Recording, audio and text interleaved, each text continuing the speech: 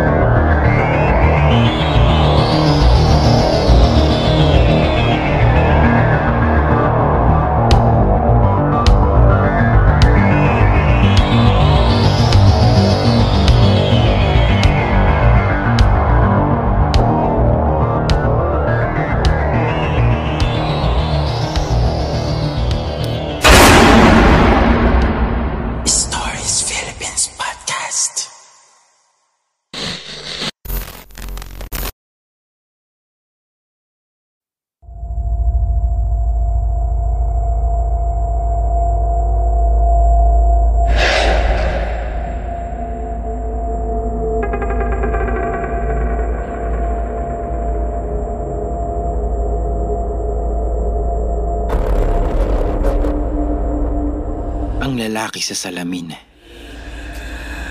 Kakaiba ang naging karanasan ni Marisa at ng kanyang tiyahin. Mahirap paniwalaan. At kahit ako, nung una ko itong marinig ay nagduda ako. Gaano nga ba kaaktibo ang pagkilos ng kadiliman sa buhay nating mga tao? Hanggang saan ang kanyang pakikialam? Gaano katindi ang kanyang kapangyarihan laban sa atin. Heto ang kwento ni Marisa, 19 years old, at ng kanyang tiyahing si Azon, hindi tunay na pangalan. Sa kamay ng isang lalaki sa salamin.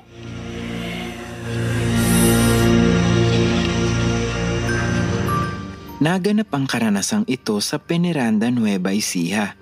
May bahay kami roon na lumang-luma na. Bahay iyon ng yumao kong lola.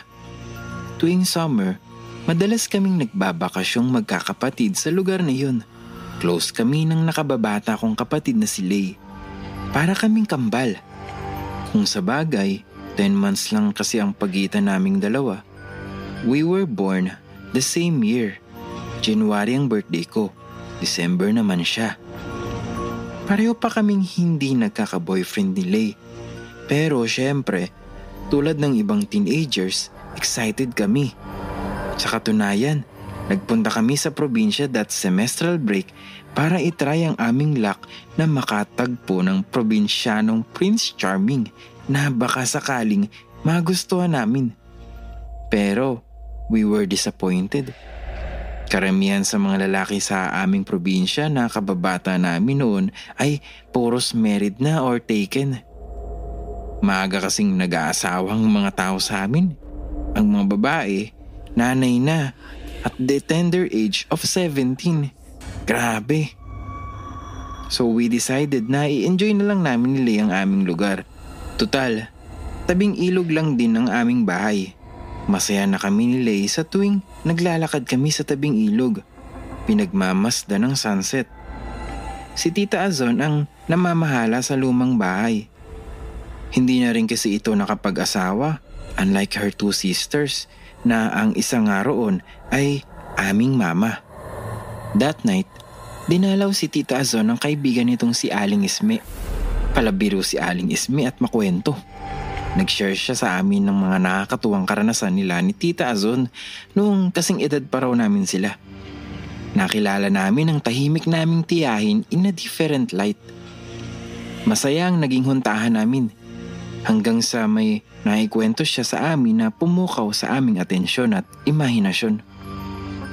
Naikwento ba sa inyo ng Tita Azon ninyo ang tungkol sa salamin? Salamin? Anong salamin? Tanong namin ni Lay. May isang antigong salamin dito sa bahay. Sabi ni Tita Esme. Andito pa rin ba iyon, Azon? Surprisingly, hindi sumagot si Tita Azon. Tila nagbago ang mood nito. Parang hindi nagustuhan ang pagbabanggit ni Tita Esme ng tungkol sa salamin. Well, anyway, antigo ang salaming iyon. Life size. Tuloy ni Tita Esme. Baka yung nasa kwarto namin, sabi ni Lay. Yun na nga. Ang weird ng salaming iyon. Mga bata pa lang kasi kami ay nandito na yun. Sabi ko. Talagang weird ang salamin na iyon. In fact, may paniniwala noon na kung gusto mo raw makita ang lalaking mapapangasawa mo in the future, humarap ka lang daw sa salaming iyon sa eksaktong 12:00 ng gabi gamit ang isang kandila at magpapakita raw ito sa'yo. Tita Esme, totoo ba yan? Duda kong sabi. Well, sinubukan namin ang Tita Azon ninyo noong sing edad nyo pa kami. Ano ang nakita nyo? Tanong ni Lay.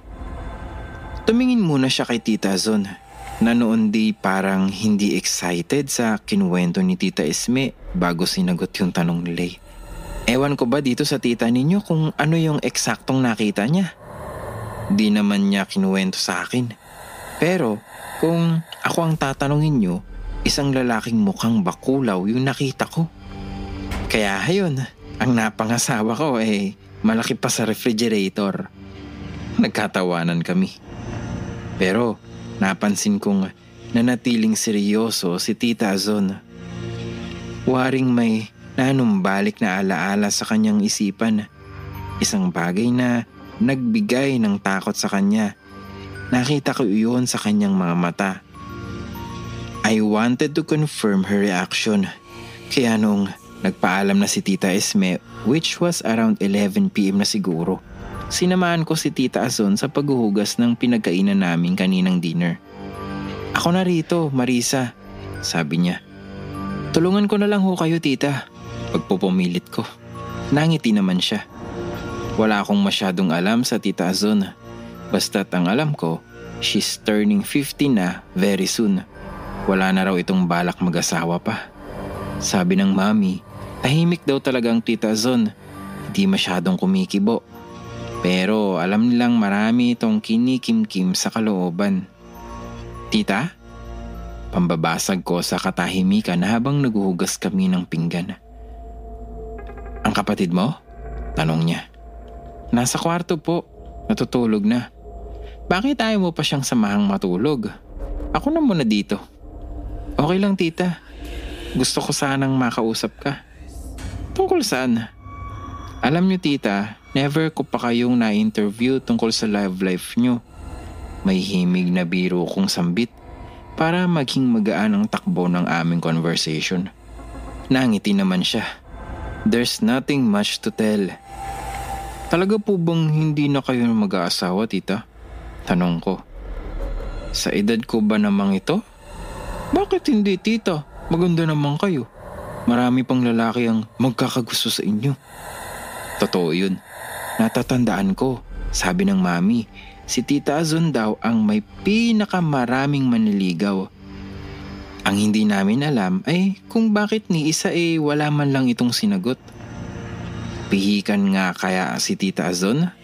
O may mas malalim pang dahilan? Choice kong wag na lang mag-asawa, Marisa.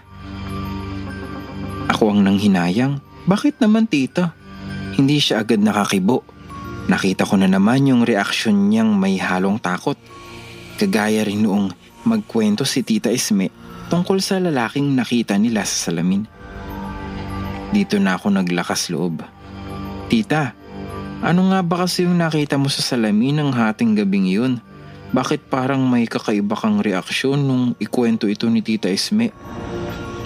Tumigil ang Tita Azon sa paghuhugas ng pinggan. Nagpuna siya ng kamay at naupo sa silya sa harap ng mesa. Tinabihan ko siya. Tita? Ayoko na sanang balikan pa ang pangyayaring iyon, sabi niya. Ang tagal kong kinimkim dito sa loob ko. Anong nakita mo, tita? Hindi ko maaaring ilarawan sa iyo, pero yung nakita ko, nakakatakot, Marisa. Nakakatakot na itsura.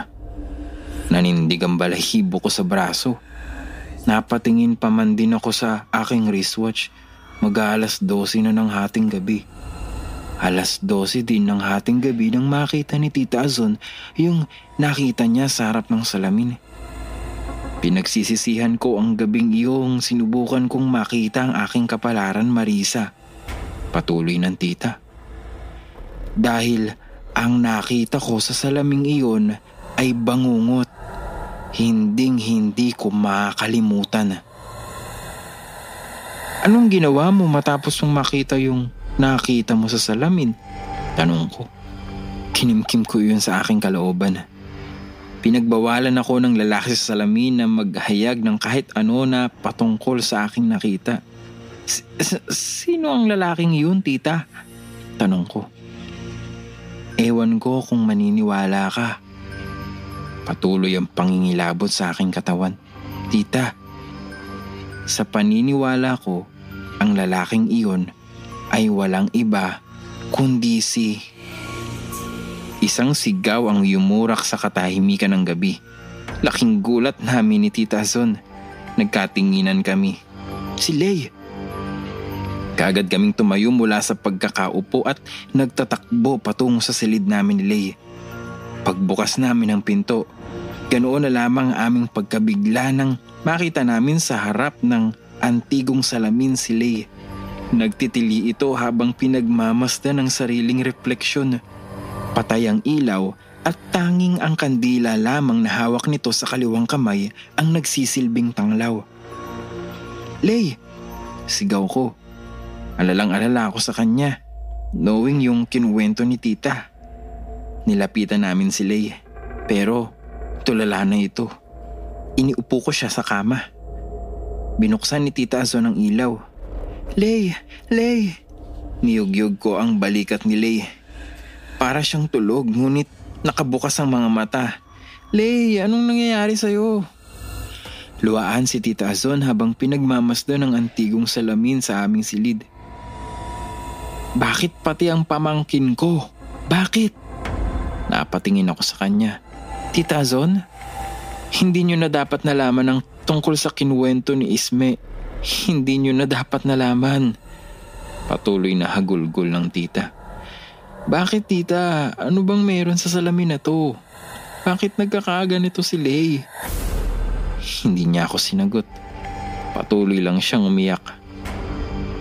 Kinabukasan, hindi na normal si Lay. Tulala na ito. Ang dating masayahin at palatawa, tila nawalan ng buhay. Alalang-alala ako. Papaano ko ikukwento kina mami at daddy ang nangyari? I felt so responsible. Tita Azon, anong gagawin natin? Tanong ko sa kanya na worried na din. Isa lang ang alam kong paraan, Lay. Tita, kakausapin ko ang lalaki sa salamin. Ho! Amayang hating gabi, muli akong haharap sa kanya sa salamin. Sino ba talagang lalaking ito, tita? Sino? Ang hysterical kong tanong. Huwag mo nang alamin, Marisa. Sapat na ang mga nalaman mo. Tapusin na natin ngayon ang lahat. Mamayang gabi, ipanalangin mong magtagumpay akong maibalik sa dati ang kapatid mo. Tita, nang hating gabi nga iyon, sa ibang kwarto kami natulog ni Lay. Pero hindi naman talaga ako natulog. Nakikiramdam ako. Gusto kong malaman kung ano ang gagawin ni Tita Azon. Kung ano ang mangyayari. Kung may babalik pa ba si Lay sa normal? Ang simpleng bakasyon na uwi sa isang karanasang puno ng hiwaga at kababalaghan. Alam kong kapag natapos na ang lahat, walang maniniwala sa nangyari sa amin. Pero hindi na iyon ang mahalaga. Wala akong ibang hangad kundi ang maibalik sa normal ang kapatid ko at ang maging ligtas ang Tita Azon sa anumang gagawin niya. Nanalangin na lang ako sa alam kong makakatulong sa amin. Lumuhod ako sa Diyos at humingi ng proteksyon. Makalipas ang ilang oras, nakarinig na lang ako ng ingay mula sa kwarto kung saan naroroon ang antigong salamin. Batid kong naroon na rin si Tita Azon.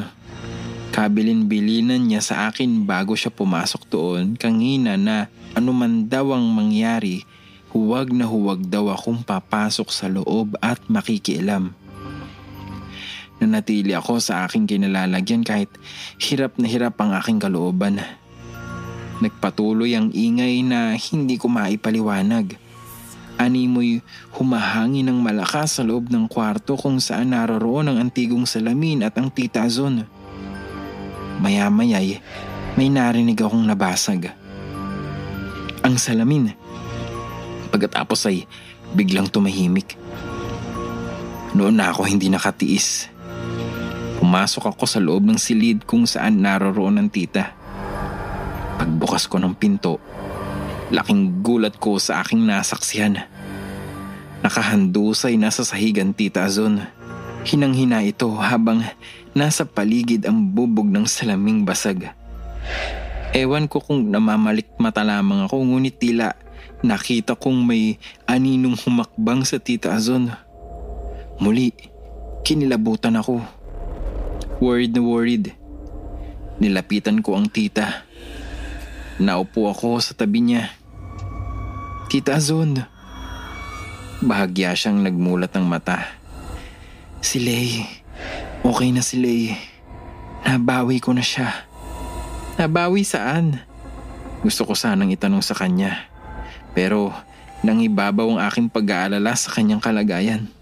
Tita. Naiyak na lang ako. Are you hurt, tita? Waring hinang-hina kasi siya. Pero parang hindi niya ako narinig. Noon ko pa dapat winasak ang salaming ito. Noon ko pa sana binasag. Patuloy niya. Dadaling kita sa ospital, tita. Hindi na. Okay ako. Wala ka dapat ipagkaalala. Tara na, tita. Tara na. Lumabas kami ng silid at sama-sama na lang kaming natulog sa kabilang kwarto kung saan naroroon din at himbing na natutulog si Lay. Kinabukasan, si Lay ang gumising sa akin. Hoy, tanghali na. Hindi na natin maabutan yung balsa sa ilog. Nangimulat ko ang aking mga mata. Alam kong okay na si Lay. Bumalik na ang kapatid ko sa normal. Ang Tita Azon, tanong ko sa kanya. Maagang umalis, nilinis niya ang kwarto at dinala yung frame ng antigong salamin. Ano bang nangyari, ate? Hindi ko na lang ikukwento muna kay Lay kung ano man ang nangyari. Parang wala naman siyang natatandaan sa naganap. Nang tanghaling iyon na nakabalik ang Tita Azon. Tinanong ko siya kung saan siya nanggaling. Sinabi niyang ipinasunog na niya sa tumana ang frame ng salamin. Hindi na uli namin pinag-usapan ang tungkol doon. Bumalik na sa normal ang lahat pero marami pa rin akong tanong. Marami pa rin gumugulo sa isipan ko. Sino ang lalaki sa salamin? Ang nakita kaya ni Tita Azon at ni Lay ay iisa? 4 months later, nabalitaan na lang namin na natagpo ang patay ang Tita Azon sa kwarto. Sabi, pinangungot daw ito. Pero kinabahan ako. Somehow, duda ako. Naitanong ko sa aking sarili, may kinalaman kaya iyon sa pagkawasak ng antigong salamin? Sa lumang bahay kung saan naninirahan ng mahabang panahon ng Tita Azon, idinaos ang 3 araw niyang burol. Hindi na pinatagal ang burol. Dahil iyon din ang nakasaad sa iniwang liham ng Tita Azon na tila ba pinaghahandaan na nito ang darating na pagkamatay. Pagkalibing ng tita, naglinis kaming buong magpapamilya sa lumang bahay na naiwan niya. Dito ko natagpuan ang diary ng Tita Azon. Nakasaad sa diary ang pinagmula ng lumang salamin. Nabili ito ng lolo sa Isabela. Ayon sa kwento, ang lumang salaming antiko ay pag-aari ng mga satanista.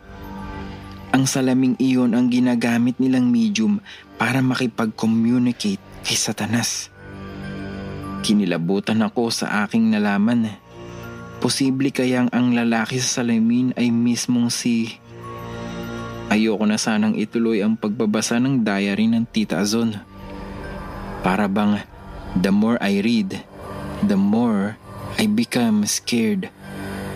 Pero may isang bahagi ng diary na sadyang pumukaw ng aking atensyon. Naroon ang isang listahan ng mga lalaking somehow ay nagkaroon ng kaugnayan sa Tita Azon. Mga lalaking minahal niya. Nagkanobyo rin pala ang tita after all. Pero hindi na namin iyon alam. 3 ang pangalan ng lalaking nasa listahan. Ayon sa nakasaad sa diary ng Tita Azon, ang mga lalaking iyon ang 3 lalaking minahal nito. Pero sa dulo ng diary, nagulat ako sa aking natuklasan. May mga nakapaste na piraso ng article mula sa dyaryo. Iba't ibang date ang pangyayari, pero ang 3 article ay patungkol lahat sa aksidente na naging sanhi ng pagkamatay ng mga tao. Ang unang article ay tungkol sa lalaking nahulog sa bangin sa Palawan. Ang ikalawa ay tungkol sa lalaking nadaganan ng gumuhong under construction building sa Pateros. Ang ikatlo ay tungkol sa nalunod na lalaki sa parada ng pagoda sa Bukawi. Ang 3 lalaking namatay ay ang 3 lalaking nagkaroon ng kaugnayan sa Tita Azon. Ang 3 lalaking namatay ay ang 3 lalaking nagkaroon ng kaugnayan sa Tita Azon.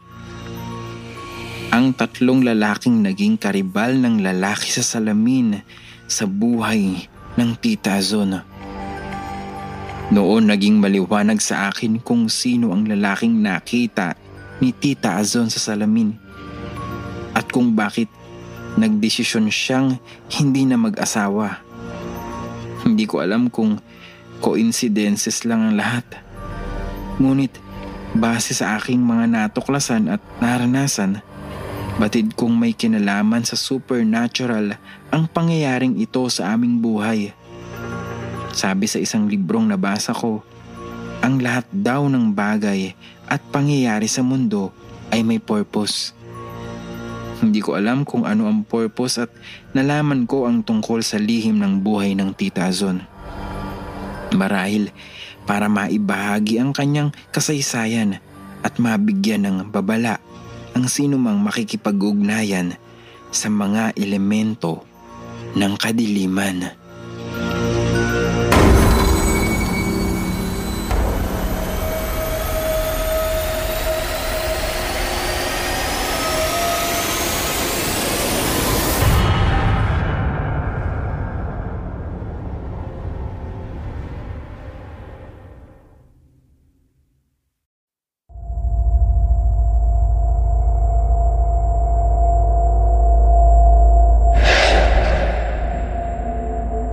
Cavite Drive. As an adventurer, curious parati sa maraming bagay si Dan. Isang animator na nagtatrabaho dati sa Phil Cartoons. Marami na itong pinasok na nalusutan. Sinubukan na napagtagumpayan. But nothing prepared him sa isang kakaibang karanasang naranasan sa isang liblib na kalye sa Cavite noong magpunta ito sa isang beach doon kasama ang 3 pang kaibigan. Heto ang kwento ni Dan. Isang kalye iyon sa liblib na bahagi ng Cavite na hindi ko na lang babanggitin ng eksaktong lokasyon. Ako, kasama ang 3 pang kabarkada ay nagdadrive all the way from Manila para magpunta sa isang beach doon. After office hours kaming umalis sa Maynila. We were caught in traffic at kung ano-ano pang aberya. Kaya halos alas 10 na kami nakarating ng Cavite. We still need to travel 3 kilometers para marating ang resort. Madilim na ang kalye sa bahaging iyon ng Cavite. Nagreklamo na si Vic, isa sa barkada na nasa passenger seat. I was driving the car. Pucha pare, isang lupalop ba ng Pilipinas tong beach na to? Tagal na nating bumabiyahe ah. Angal ni Vic. Relax, sabi ko. Hindi pa naman tayo naliligaw. Bored na kasi tong si Vic, sabi ni Suzette, girlfriend ko. She was sitting beside me sa harapan. You know what? I have a bad feeling about this. Mungkahi ni Gwen. At ano namang nava-vibes mo, Madam Gwen? Biro ni Vic. Parating nagtatalo ang dalawa, pero may suspecha kami ni Suzette na may gusto sa isa't isa ang mga ito. They were just too proud to admit it. Anyway, Gwen seemed to be the weirdest of all my friends. She claims na may third eye siya. Whatever the hell it means. What is it, Gwen? Tanong ni Suzette dito. Naniniwala kasi ito sa gifts ni Gwen. From the rearview mirror, tiningnan ko ng masama si Suzette. Ayoko kasing konsintihin niya si Gwen. But it was too late. Ipinikit pa ni Gwen ang mga mata. Sabay sabing, slow down please. I can't slow down. Late na nga tayo as it is. May nasisense ako. Marami nang naaksidente sa lugar na ito. Patuloy ni Gwen. Hinawakan ni Suzette ang braso ko. Why don't you just slow down? Sabi niya sa akin. Hindi naman tayo nagmamadali. Sinunod ko si Gwen. Inis rin si Vic. Yeah, right. Hating gabi na tayo makakarating sa beach the way we're going. Maraming espiritu sa dinaraanan natin ngayon. Patuloy ni Gwen. Napansin kong masyadong madilim sa dinaraanan namin. Sa magkabilang gilid, puros talahiban. May ilang mga punong madaraanan. Kung iisipin, nakakatakot niyang tingnan. Pero, hindi ako nagpahalata. Para labanan ng takot, gawain ko ang manakot. Alam nyo, nabalitaan ko nga na sakaling to, lalo kong binagala ng takbo ng sasakyan. Marami raw natatagpo ang patay. Mga sinalvage, ni-rape, yung mga babae. Ramdam na ramdam kong naapektuhan kagad ang girlfriend kong si Suzette. Matatakotin to. Pero alam din niyang nananakot lang ako. Tumigil ka nga, Dan. Nananakot ka pa. Sita nito sa akin. Hindi ako nananakot. Totoo. Maraming kaluluwang gumagala sa lugar na ito. Mga kaluluwang hindi matahimik. Hindi ba, Gwen? Hindi sumagot si Gwen. Animo, nakikiramdam. Yeah, right. Tawa naman si Vic. What if patayin mo ang ilaw ng kotse, tol? Para makita natin kung gaano kadilim sa lugar na to. We were already making fun of the situation. Very typical sa amin ni Vic kapag naboboard na kami. At kapag gusto naming pagtripan ng mga babae sa barkada. Huwag nga kayong magbiro ng ganyan. Babala ni Gwen. This is not a laughing matter. Pinatay ko ang ilaw ng kotse sa harapan kahit patuloy pa rin kaming umaandar. Napatili si Suzette. Shit ka, Dan. Napakadilim. Halos wala kaming makita. Pero confident naman ako na hindi kami mababangga. Diretso lang kasi ang kalye. At sa oras na iyon, parang wala nang ibang sasakyan na dumaraan sa lugar na iyon. Napahalakak si Vic. Tinatahak namin ang kadiliman ng kalye. Hindi apektado bagkus tuwang-tuwa sa reaksyon si Suzette na takot. Binuksan ko na uli ang ilaw ng kotse. Lumiwanag uli ang kalye. Nakatakip pa rin ang mata ni Suzette Mga walang ya kayo, tigilan nyo na nga yan. Sambit nito. Huwag niyong hamunin ang mga kaluluwang naglipa na sa lugar na ito. Umalis na tayo, please. Pakiusap ni Gwen. Natatakot ka na rin, oh. Pambubus ka ni Vic dito. Tumingin si Gwen sa kanya. Aren't you scared? Hell no. Agad na wika ni Vic. I don't believe in ghosts. Sabay tinapik niya ako sa balikat. Sige bro, patayin mo nga ulit ang ilaw. We'll see kung may magpapakita. Tuwa naman ako sa kalokohan namin ni Vic. Pinatay ko ang ilaw. Dumilim ulit. It was pitch black. Halos wala kaming makita. I hate you, Dan. I hate you. Humanda ka pagdating natin sa beach. Lulunurin kita. Galit na galit si Suzette sa takot. Pikit na ang mata. Tinakpan pa iyon ng kamay. Itinaas pa ang mga paa sa upuan. Tawa lang kami ni Vic ng tawa. Binuksan ko na uli ang ilaw. Nagliwanag uli ang kalye. See? There are no ghosts. Gawa-gawa lang niya ng imagination. Sabi ni Vic kay Gwen. Hindi kumibo si Gwen. Nanatiling tahimik. Baka sa kanyang mata ang matinding takot, and I can tell from her reflection sa rearview mirror. I'm no longer sure kung hindi ako affected. But I knew I had to fight fear or else mapapahiya ako kay Vic. I cannot stand the humiliation. Sige, patayin mo ang ilaw, utos ni Vic. Tatawa-tawa lang akong tumalima sa kanya. I turned off the lights. It was dark again sa tinatahak namin. Binilisan ko ang pagpatay-sindi ng ilaw para lalong maging masaya. Patay-sindi, patay-sindi, patay-sindi. Parang ilaw sa disco. Ano ba kayong dalawa? Stop it! Hysterical na si Suzette. Tawa lang kami ni Vic. Tahimik lang si Gwen. Tuloy ang ligaya namin ni Vic. Patay-sindi, patay-sindi, patay-sindi, patay. And when I turned on the lights, may nakasampan na sa hood ng aming sasakyan. Isang babaeng nakaputi, duguan ang mukha na nakatingin sa aming lahat. Napatili si Suzette at Gwen. Halos malaglag ang puso ko sa takot. Tinapakan ko ang brake. Huminto ang sasakyan. Tingin kami agad sa harapan. Wala na ang babae. Nilingon ko sa likod si Vic. Vic! Tulala si Vic. Obviously, nakita rin niya ang nakita naming lahat. What happened? Tanong ko. May nasagasaan ba ako? Nginig ang boses ko sa takot. Walang makasagot. I knew I had to get out of the car para makasiguradong hindi ako nakasagasa. I started to move. Where are you going?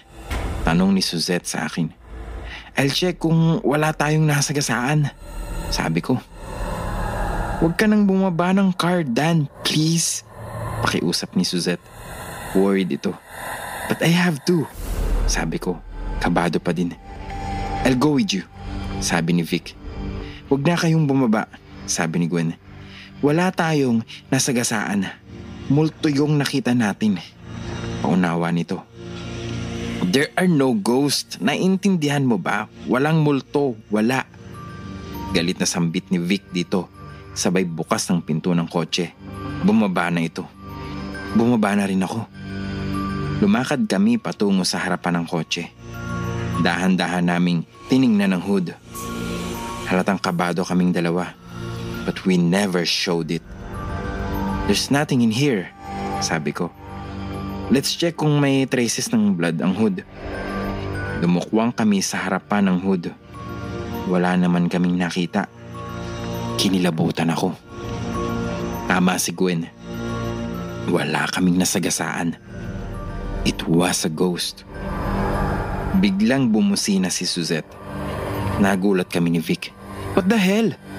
Sigaw ko kay Suzette. Galit na galit. Nakita kong nasa driver's seat na siya. Worried ang expression nila ni Gwen. Patuloy sa pagbubusina si Suzette. Nagkatinginan kami ni Vic. Takang-taka. Then, bigla kaming kinabahan. Hanggang sa dahan-dahan naming nilingon ang aming likuran. At noon namin nakita ang dahilan kung bakit walang tigil sa pagbubusina si Suzette. She was warning us all along. Dahil nakita namin ni Vic sa aming likuran ang babaeng nakaputi. Duguan ang muka. Nakalutang ito sa hangin at papalapit sa aming dalawa. Nagtatakbo kami ni Vic pabalik sa kotse. I had never felt so scared in my entire life. Pinaandar ni Suzette ang kotse. Nagmadali kaming umalis sa lugar na yun. Hindi na kami tumuloy sa beach. We went back to Manila as soon as we can. Hindi namin maipaliliwanag kung ano ang aming nakita. But one thing is for sure. There are ghosts in that place. Mga kaluluwang hindi matahimik na ngayon ay habang buhay na naming dadalhin sa aming alaala. Damn! Sometimes I wish na hindi na lang kami nagpunta sa lugar na yun.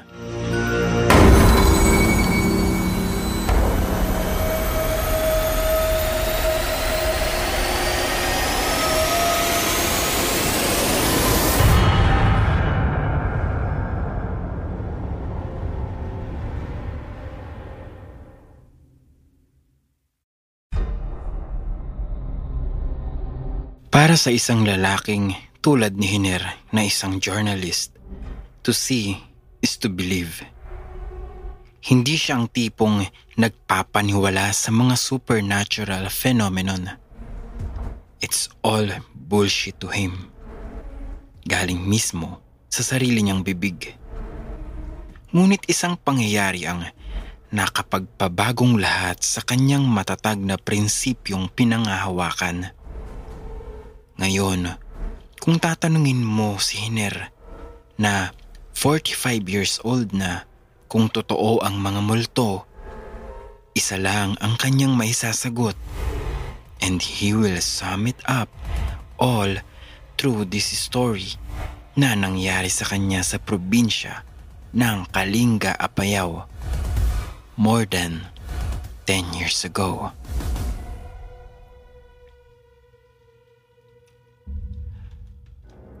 Writer ako sa isang dyaryo. Napakahirap sa aking ikwento ang karanasang ito. Baka mabahira ng aking credibility eh. Maselang usapin ng tungkol sa mga multo at mga kaluluwang nagpaparamdam. Marami pa rin hindi naniniwala eh. Marami pa rin nagtatawa. Ganyan na ganyan din kasi yung pananaw ko nun. Naganap ang karanasan kong ito sa Kalinga, Apayao. Naatasan akong gumawa ng istorya at research material tungkol sa mga katutubo doon na ilalathala sa bagong magazine ng publication na pinagtatrabahuhan ko bilang journalist. Napakalayo ng Kalinga sa Maynila. 10 oras mula sa Maynila hanggang Tabuk. 2 oras of rough road mula Tabuk patungong Kalinga, Apayao sa isang bayan doon. Pero kailanman hindi ko inda yung mahabang paglalakbay. Mahal ko kasi yung aking trabaho. Handa akong magsakripisyo alang-alang dito. Namasahero nga lang ako mula Maynila hanggang Tabuk eh. Sa backpack na dala ko, naroon ng laptop computer, maging yung ilang mga damit lang. 3 araw ako sa Kalinga. At least, iyon yung estimated na panahong gugulin sa gagawin kong research. Hindi na ako masyadong nagdala ng maraming gamit. So mula Tabuk, muli akong namasahe. Isang jeep lang ang bumabiyahe paakyat ng Kalinga, Apayao. Pataas ang aming biyahe, parang papuntang Baguio. Mabato at maalikabok, malinsangan ng hangin kay init. Pagdating sa Kalinga, Apayao, wala akong ibang hinangad kundi ang makapunta sa aking titirahan para makapagpahinga. Sa isang lumang bahay ako titira. Ang bahay na iyon ay pag-aari ng Vice Mayor. Habang naglalakad ako sa munting bayan na iyon, napansin ko kaagad na luma at tila panahon pa ng mga Kastila ang mga bahay doon. Para bang kapag nagpunta ka sa vegan. Nakakatuwang pagmasdan. Nakakaaliw. Nakita kami ni Vice Mayor sa munisipyo na isang simpleng mama lang. Sa katunayan, hindi mararamdaman sa itsura niya at pananamit na may mataas siyang posisyon. Napagtanto ko na hindi ganoon kayaman si Vice. Hindi gaya ng mga opisyal sa Maynila at mahiyamang munisipalidad. Inihatid ako ni Vice sa lumang bahay na ipaggagamit niya sa akin. Naniniwala ka ba sa multo? Tanong niya agad. Nangiti ako. Bakit Vice? Haunted house ba itong titirahan ko? Tugon ko. Depende sa paniniwala mo. Nakita ka na ba ng multo? Taasan kong tanong sa kanya. Umiling siya. Wala. Hindi ako naniniwala. Dahil kung naniniwala ako sa multo, hindi kita patitirahin dito sa bahay na ito. Nagkatawanan kami. Malaki yung bahay. 2 palapag. Luma na yun, pero nakatindig pa rin sa lupang kinatitirikan nito. Pumasok kami sa loob. May mga gamit naman doon. Mga lumang silya, mesa, paintings at mga dekorasyong panahon pa ni Mahoma. Halatang walang gumagamit sa lumang bahay. Ilan taon na nga ba itong hindi natitirahan, Vice? Tanong ko sa kanya. Matagal-tagal na, iho. Tugon niya. At hindi naman nga katakataka dahil sa itsura ng bahay. Inilibot ako ni Vice sa loob ng bahay. Hanggang sa pumanhik kami sa itaas. 6 kwarto sa itaas. Sabi ni Vice, 1 kwarto lang ang pwedeng gamitin dahil walang kama yung 5. Sa kwarto na iyon ako matutulog. Pumasok kami sa loob. Inayos ko ang aking mga gamit. Nagkukwentuhan pa kami ni Vice tungkol sa isusulat kong istorya sa bayan nila. Pinag-usapan din namin kung papaano niya ako matutulungan sa aking research paper. Inilabas ko ang laptop computer. Sabi sa akin ni Vice, may oras ang kuryente sa kanilang bayan. Hanggang 10:00 lang ng gabi ang kuryente. 5:00 naman ng hapon kung magkailaw. 5 oras lang halos ang kuryente, araw-araw. Kusang namamatay ang ilaw pagdating ng 10:00. Ganun ba, Vice? Di bale, 2 naman ang dala kong battery. Magre-recharge na lang ako ng halinhinan para magamit ko ng matagal itong computer. Natawa si Vice. Bakit po? Tanong ko. Hindi ka na siguro sanay magmakinilya, no? Medyo hindi na ho eh. Tagal ko na kasing hindi gumagamit ng makinilya. Tara, may papakita ako sa'yo. Piyahadong matutuwa ka. Niyaya niya ako palabas ng kwartong yun. At nagpunta kami sa kabilang silid. Walang gamit sa loob ng silid na yun. Liban sa isang mesang niluma na ng panahon at sa ibabaw niyon ang lumang makinilya. Natuwa nga ako nang makita yun. Panahon pa yata ng gera ang makinilyang yun. Lumang-luma na ang disenyo. Yung tipong sa mga old movies mo lang makikita. Pero gumagana pa yan, ang sabi ni Vice. Talaga ho? Sinubukan ko ngang gamitin. May nakasalang ng papel sa makinilya. Kaya nag-type na lang ako kagad. Abay, laking tuwa ako. Gumagana pa nga siya. Okay sagot ko. Kung gusto mo, pwede mo ding gamitin ito kapag nabitin ka sa pagsusulat sa computer mo. Nagkatawanan kami. Alam kong hindi ko naman gagamitin yun dahil ang tigas para sa kamay kong nasanay na sa soft touch ng mga computer keyboards. Nagpaalam na sa akin si Vice. Pero bago siya umalis, tinanong ko siya. Sayang ang bahay na ito. Bakit walang tumitira, Vice? Matatakotin ang mga tao dito. Lalo na ang mga kamag-anakan ko. Alam ko ang ibig niyang sabihin. Nagtitiis si na Vice sa isang bungalow samantalang may 2-story mansion ito. Dahil yun sa multo. I tried not to think about it. Katwiran ko sa sarili ko. I'm too old for these things. Saktong 10:00 ng gabi. Kusang namatay ang ilaw. Tamang sabi ni Vice, Hanggang 10 lang ng gabi ang kuryente sa bayang ito. Buti na lang, nakaayos na ako, handa nang matulog. Humiga ako sa papag na amoy umok na sa katagalan. Bukas ang bintana na lagusan ng hangin. Iyon ang aking electric fan. Dahil sa pagod sa biyahe, ang dali kong nakatulog. Pero hindi nagtagal. Naalimpungatan ako. Nagising. Nakarinig ako ng nagmamakinilya. Kinabahan ako. Aminin ko. Pero sinikal pa rin ako. Hindi totoong may multo. Sabi ko sa sarili ko. Bumangon ako agad. Kinuha ang flashlight at inilawan ang aking daraanan. Tuloy ang tunog ng nagmamakinilya sa kabilang silid. Anak ng pating sa loob-loob ko. Minumulto na nga ako. Lumabas ako ng kwarto. Nilapitan ko ang silid kung saan nagmumula ang tunog ng nagmamakinilya. Baka kako may loko-lokong nananakot, nanloloko. Pero sa isipan ko rin, bakit naman nila gagawin yun at sa oras ng gabi? Weird. Tuloy ang tunog ng nagmamakinilya. Binuksan ko ang kwarto. Dahan-dahan. Tumigil ang tunog. Inilawan ko yung makinilya. Walang tao. Kinilabutan ako. Pero nagawa ko pa rin pumasok ng kwartong yun. Tiningnan ko ang makinilya. Inilawan ko yung papel na nakasalang sa makinilya. May mga letrang naroroon.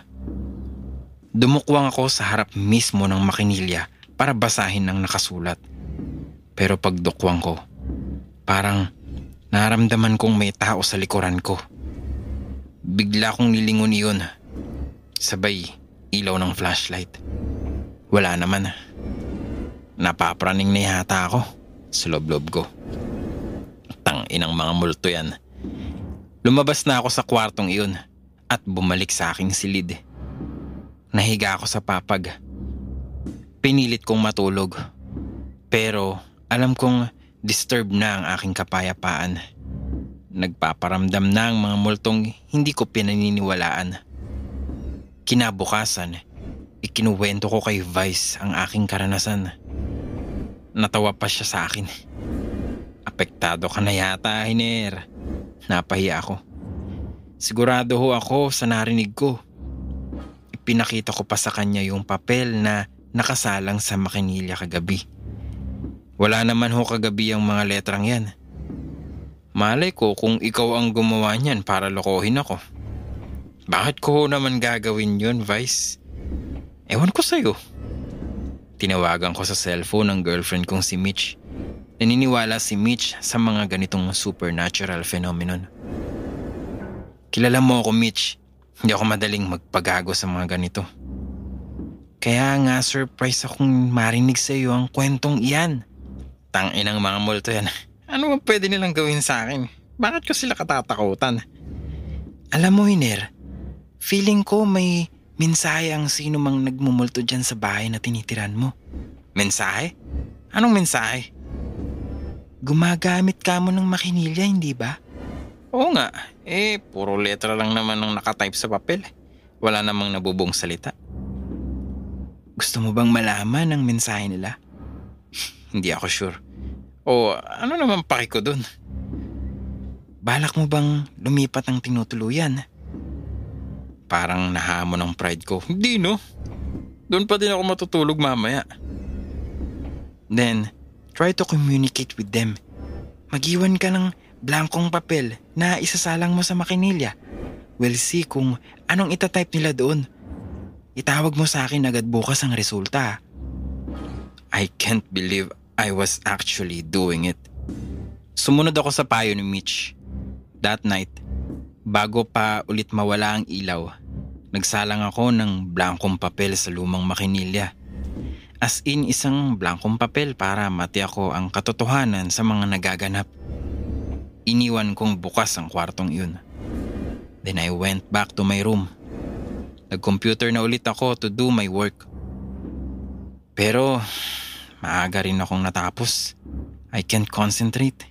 Knowing na Inaabangan ko ang pagtunog uli ng makinilya. Then, biglang namatay ang ilaw. Tiningnan ko ang oras sa wristwatch na suot ko. 9 PM pa lang ah. Bakit kaya maagang namatay ang kuryente? Sulob-lob ko. I tried not to think about it. Pinilit kong matulog. 1, 2 oras ang lumipas. Pabaling-baling lang ako. Hindi ako makatulog. Then, 1 oras ulit ang nagdaan. Unti-unti nang bumigat ang aking mga mata. Makakatulog na sana ako nang biglang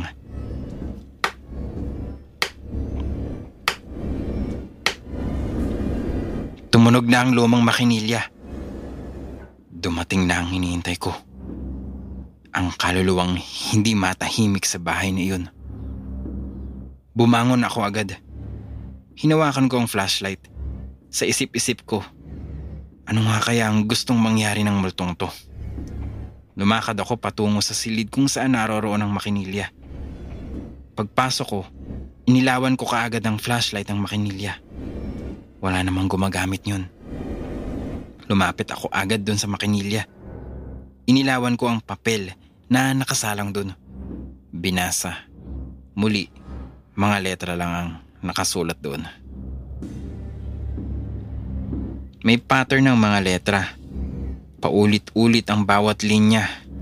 Hindi ko maisip kung anong ibig sabihin yun. Tiniklop ko ang papel. Ibinulsa ko yun. Pero, nung lalabas na ako ng silid, naramdaman kong tila may sumusunod sa akin. Pinagpawisan ako.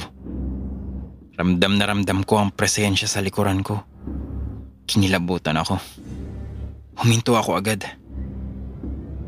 Tinatagan ko ang loob ko at dahan-dahang hinarap ko ang kung anumang nasa likuran ko para makita ito. At laking gulat ko sa aking nasaksihan. Isang galit na lalaki na may hawak na kutsilyo. Sasaksakin ako. Agad akong umilag. Pero paglingon ko, wala nang lalaki. Wala nang multo. O wala na nga kaya? Sa takot ko, dali-dali kong hinakot ang mga gamit ko at lumabas sa bahay na yun. Nagpunta ako kina Vice.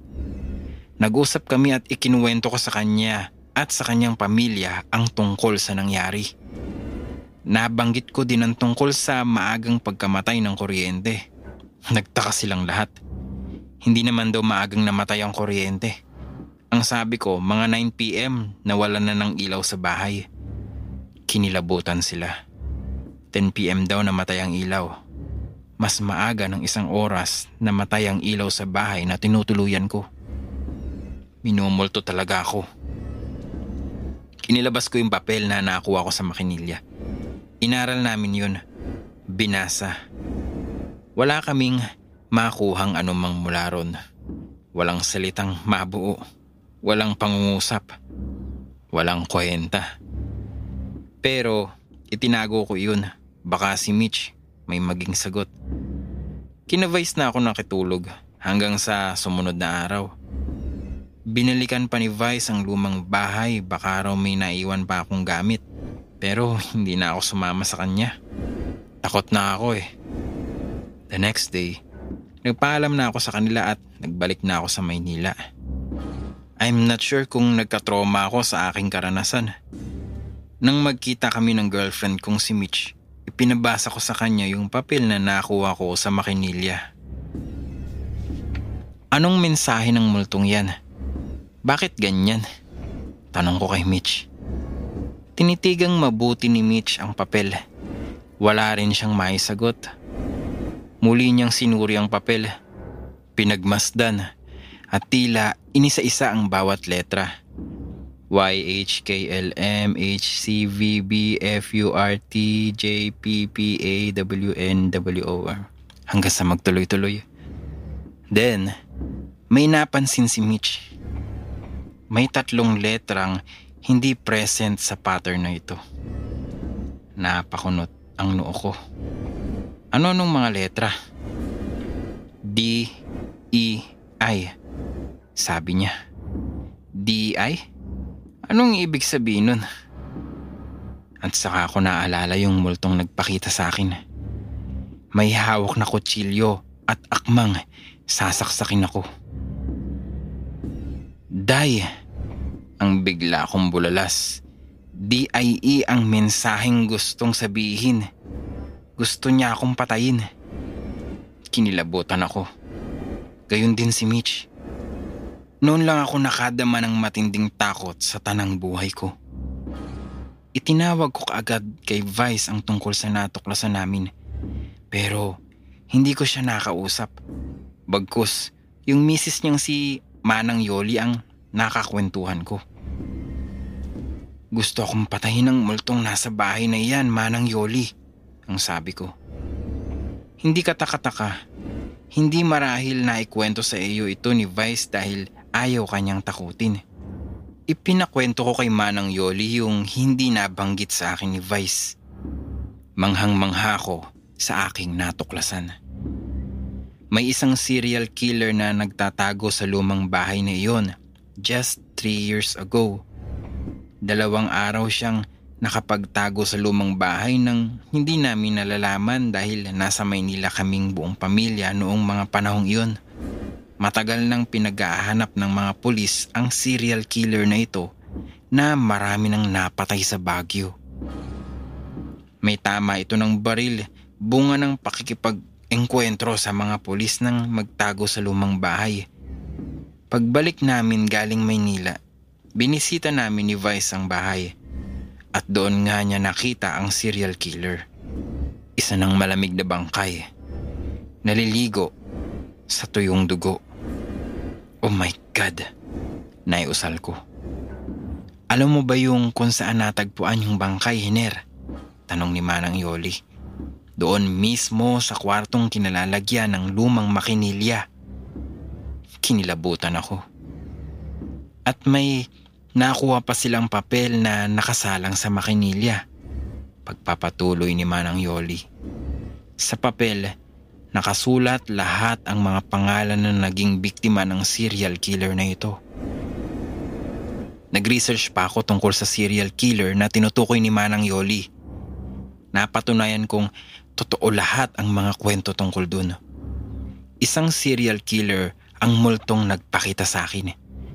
Sapat na para maniwala ko sa mga kaluluwang hindi matahimik. Naisip ko, ayaw patahimikin ng kanyang mga kasalanan ang serial killer na nagmumulto sa lumang bahay ni Vice. At hanggang sa mga sandaling ito, naghahangad siyang pumatay gaya noong nabubuhay pa siya. Pero kaya bang pumatay ng mga multo? Gayong wala namang silang pisikal na kakayanan? May nagsasabing oo, may kakayanan pa din. May nagsasabi namang hindi. Dahil wala na nga silang kakayanang gumalaw sa pisikal na mundo. Kung ako ang tatanungin, mabuti pang huwag nang alamin.